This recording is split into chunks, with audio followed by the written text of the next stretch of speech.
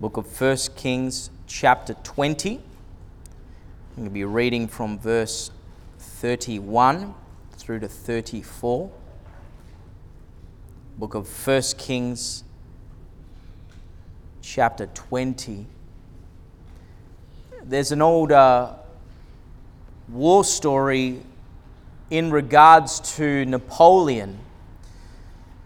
And it was a time where after the war had concluded, that a lot of soldiers who had ultimately not followed correct instructions had to ultimately be reprimanded for leaving their post, for ultimately not obeying commands.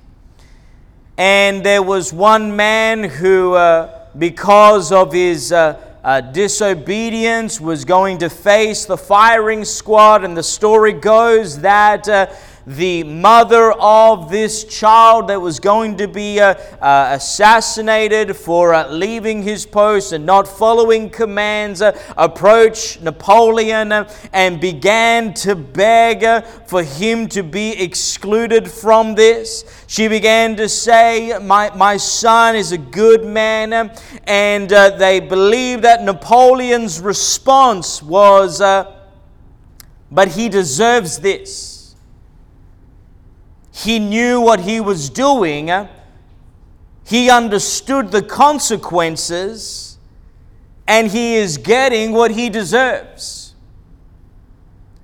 The mother pondered for a moment and responded in a way that caught the heart of Napoleon. She says, I'm not asking for justice, I'm asking for mercy.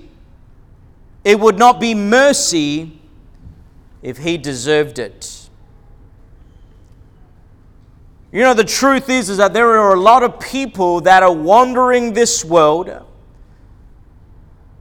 They ultimately are going to face the judgment, the wrath of God. They know that their lives are not right in the eyes of God. They know that the way that they live is incorrect, and it's a failure in the mind that ultimately, throughout living that lifestyle, it keeps them away from ever coming into the presence of God. They feel that they're too sinful. They feel that they could never measure up. Because of this weighing judgment upon their spirit, a lot of people never cry out, just like this mother cried out, mercy. Mercy. I want to preach to you a sermon entitled The Mercies of God, out of the book of 1 Kings, chapter 20, verses 30 through to 34. The Bible says these words. Then his servant said to him, Look now, we have heard that the kings of the house of Israel are merciful kings. Please let us put sackcloths around our waists and ropes around our heads, and go out to the kings of Israel. Perhaps he will spare your life. So they wore sackcloths around their waists and put ropes around their heads, and came to the king of Israel and said, Your servant Ben-Hadad says, Please let me live. And he said, Is he still alive? He is my brother. Now the men were watching closely to see whether any signs of mercy would come from him. And they quickly grasped at this word and said, Your brother Ben-Hadad. So he said, Go bring him. Then Ben-Hadad came out to him, and he had him come up into the chariot. So Ben-Hadad said to him, The cities which my father took from your father I will restore, and you may set up marketplaces for yourselves in Damascus, as my father did in Samaria. Then Ahab said, I will send you away with this treaty. So he made a treaty with him and sent him away. The mercies of God. I want to look firstly this evening at the normal mindsets. You know, a lot of people live with this weight on their minds that we get what we deserve. My daughter's teacher would always tell her, you get what you get and you don't get upset.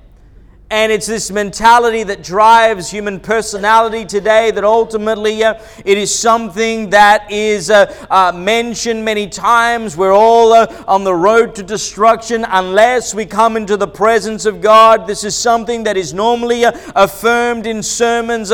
We've all heard or seen the red-faced preacher that is screaming out, "Repent, repent, repent." And the truth is that while this is very gospel, while this is very true, we fail to many times mention or at least illustrate that with the very real gravity of sin, there is God's mercy that is at hand. How many know we need hope? Can anybody say amen? Hebrews 10:27 says, "But a certain fearful expectation of judgment and fiery indignation, which will devour the adversaries." This is prominent. This is the mindset that many times grips many people. That I remember as a young man that I would do things and I would fear the judgment that would come upon me had my father found out. Ultimately, I would be fearful for my life because I knew that he would bring judgment for my rebellion. Now in this passage of Scripture, mercy is displayed. We have Ben-Hadad, who is the king of Syria, once again fighting against Israel. This war had gone on for many centuries, now is continuing, and it is during the time of King Ahab. We know King Ahab was a very wicked man. And yet, in amongst all these battles, this particular battle, ultimately Ben-Hadad attacks northern Israel. He is accompanied by 32 other kings, and the Bible says Israel defeats them. And so as a result, here is Ben-Hadad, who comes with his tail between his legs. He knows he's defeated. He knows he deserves to be killed. He knows that there is a real judgment that is coming his way. And in his mind, automatically, there's something that triggers him. And he begins to cry out and say, "Look, we've heard the kings of the house of Israel are merciful kings." Now this speaks volumes, because what it says about the Israelites is that they served a God who was merciful. They served a God who ultimately emanated mercy, and as a result, the people of God would ultimately imitate that as well. Now this brings hope for us. Can anybody say amen? That in times of war, in times of battle, in times of ultimately having failures and having losses in life and seeing great destruction all around us, the hope is that we can cry out to a merciful God, cry out mercy, and know that He is a merciful God that is able to move on our behalf. Now what you have to understand is that relationship with God, this illustrates that relationship with God shapes human conduct and nature. The Bible is God's self-revelation to mankind, and you can see it in any Christian organization that has gone into the foreign worlds, whether it be digging wells or establishing hospitals and universities. These Christian organizations that are trying to infiltrate the world and help are ultimately acting upon the understanding that the God they serve is a merciful God, and they are emanating that through their lives. It's interesting at how in the Old Testament David gains this revelation in 2 Samuel 24:14. And David said to Gad, "I am in great distress. Please let us fall into the hands of the Lord, for His mercies are great, but do not let me fall into the hands of man."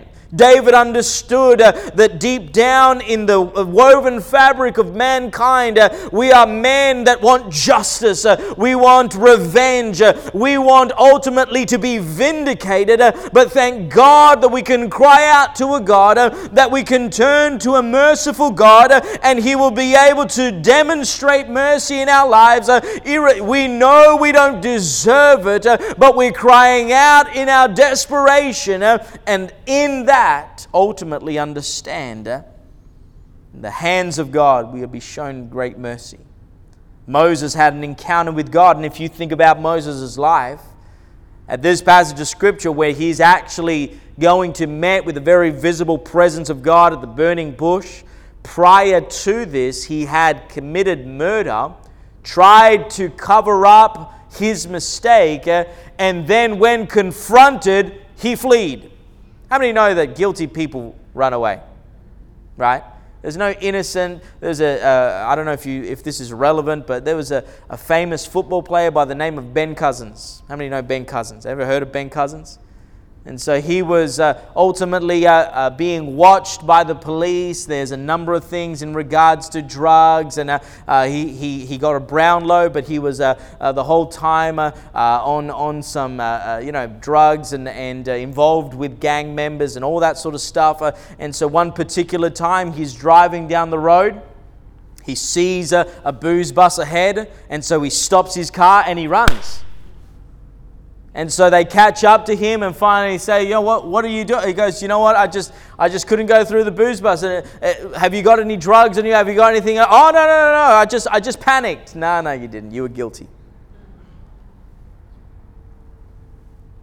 Here is Moses that is running away from God. He's not in the purposes and the will of God, and ultimately once again is confronted with the presence of God. In Exodus 3:5, the Bible says, do not draw near to this place, take your sandals off your feet, for the place where you stand is holy ground. And we read that and we think, how can a murderer, how can someone who has turned his back on God, who has ultimately failed in his life, how could he ever be invited back into the presence of God? And yet God shows mercy to his people.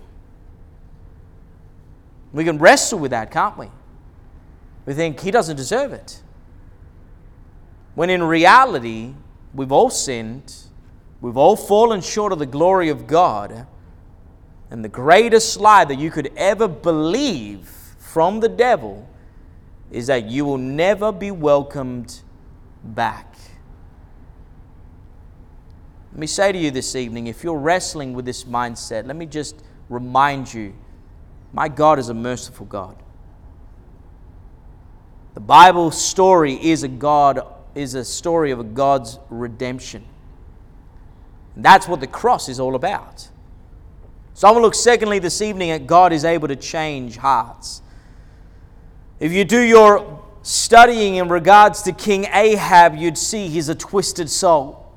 In fact, it's in the following passages of Scripture in the next chapter that King Ahab is having a little tanty.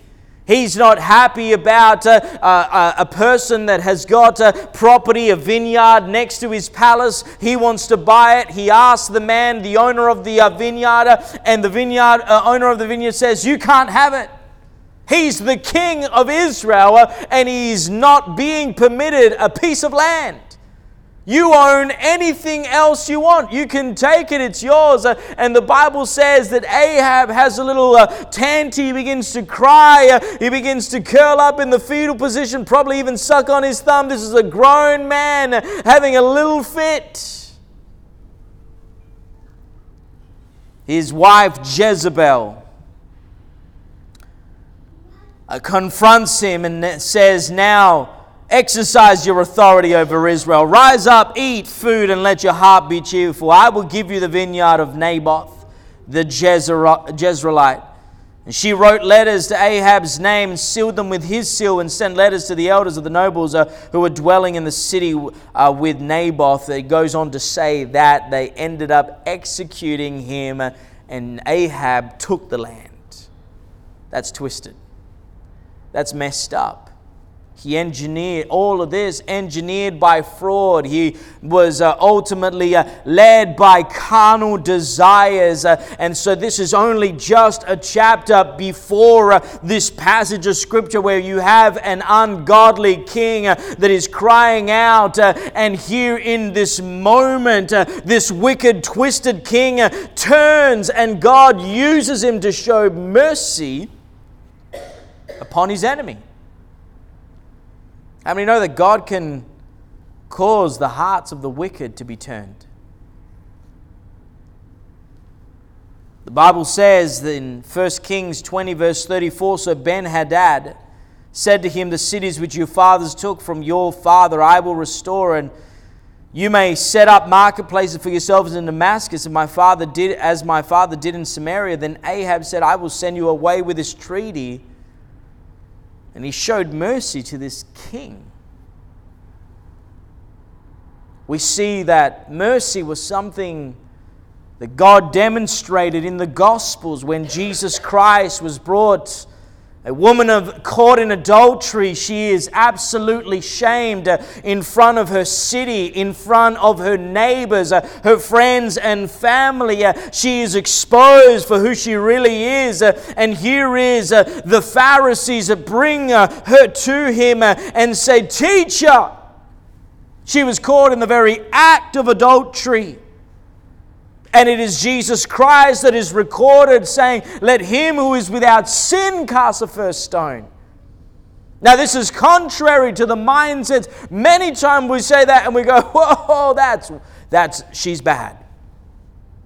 And we categorize sin with different compartments and different levels. Well, he's a murderer, he's an adulterer, a fornicator, and all these different levels. And Jesus approaches us and said, all right, let's just really talk this through. It's amazing at how Jesus changed the heart of the Pharisees, because one by one they began to drop their stones and leave. But he also changed the character of the woman caught in adultery. That at that moment, Jesus said, go and sin no more. And how is that a woman that's caught in the very act is shown mercy after being exposed? This is the God that we serve. Can anybody say amen? You know, mercy strikes at the heart of man. We may not deserve mercy, but thank God that we serve a merciful God. Mercy is used over 400 times in the Bible. Mercy has been defined as someone that has power over somebody else and chooses not to harm them. It also is defined as forgiving someone that they actually have the right to punish. So think about that.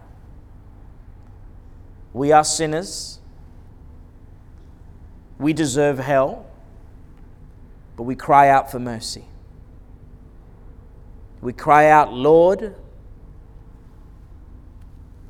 if you would be willing, show mercy upon my life. I want to look thirdly and in closing at contrast grace against grace and mercy. They say grace is getting what you don't deserve and mercy is not getting what you do deserve. Back to Napoleon's story, here is this man who has committed a felony. He has come against his authority. He has not obeyed commands.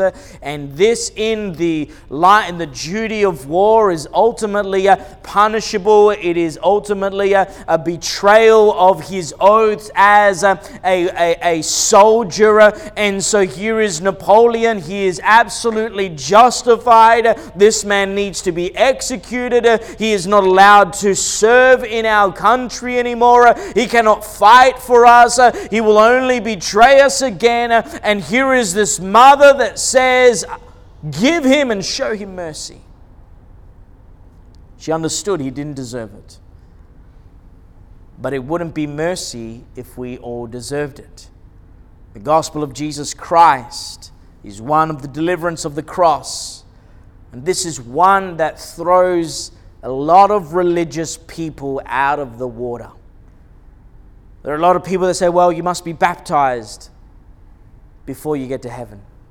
Oh, you must be filled with the Holy Ghost. You must be speaking in tongues. You must have gone through the 12-step ministry program in order for you to be saved. And here is the criminal on the cross knocking on death's door in Luke chapter 23, verse 39 through to 43.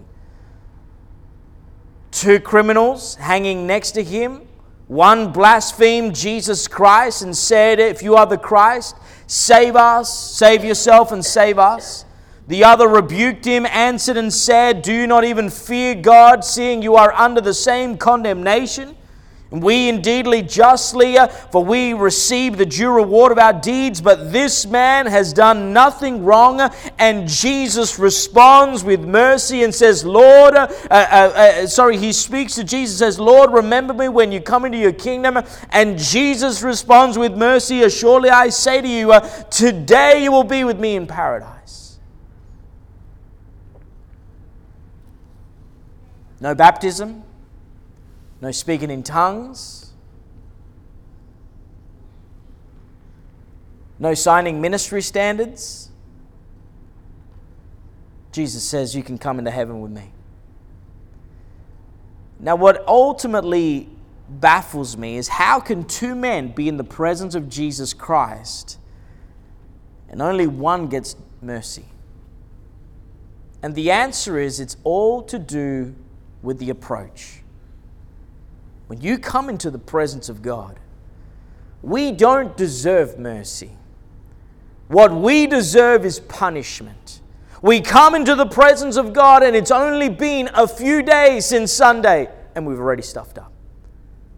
We come to church and we've been challenged many years being under the ministry and being challenged to serve and rise up and be used and give and be instrumental, and we fail when we break promises and we let God down and we come into the presence of God, but it's how we approach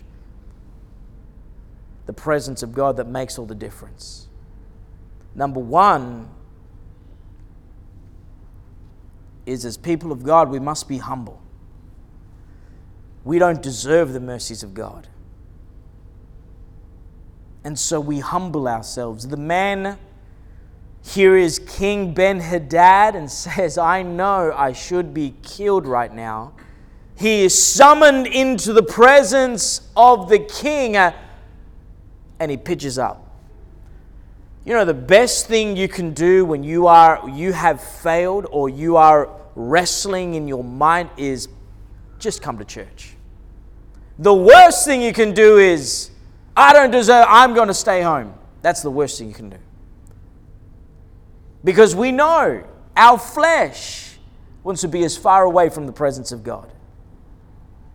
But thank God that here is Ben-Hadad. Had he not pitched up, had he not come into the presence of King Ahab, he would have not received mercy. But his stance, his willingness to at least be in the presence, he makes himself vulnerable in the presence of King Ahab, and as a result, he's shown mercy. Humble yourself. None of us deserve the blessings of God. There is not one person righteous, no, not one. Not one person blameless. We all make mistakes.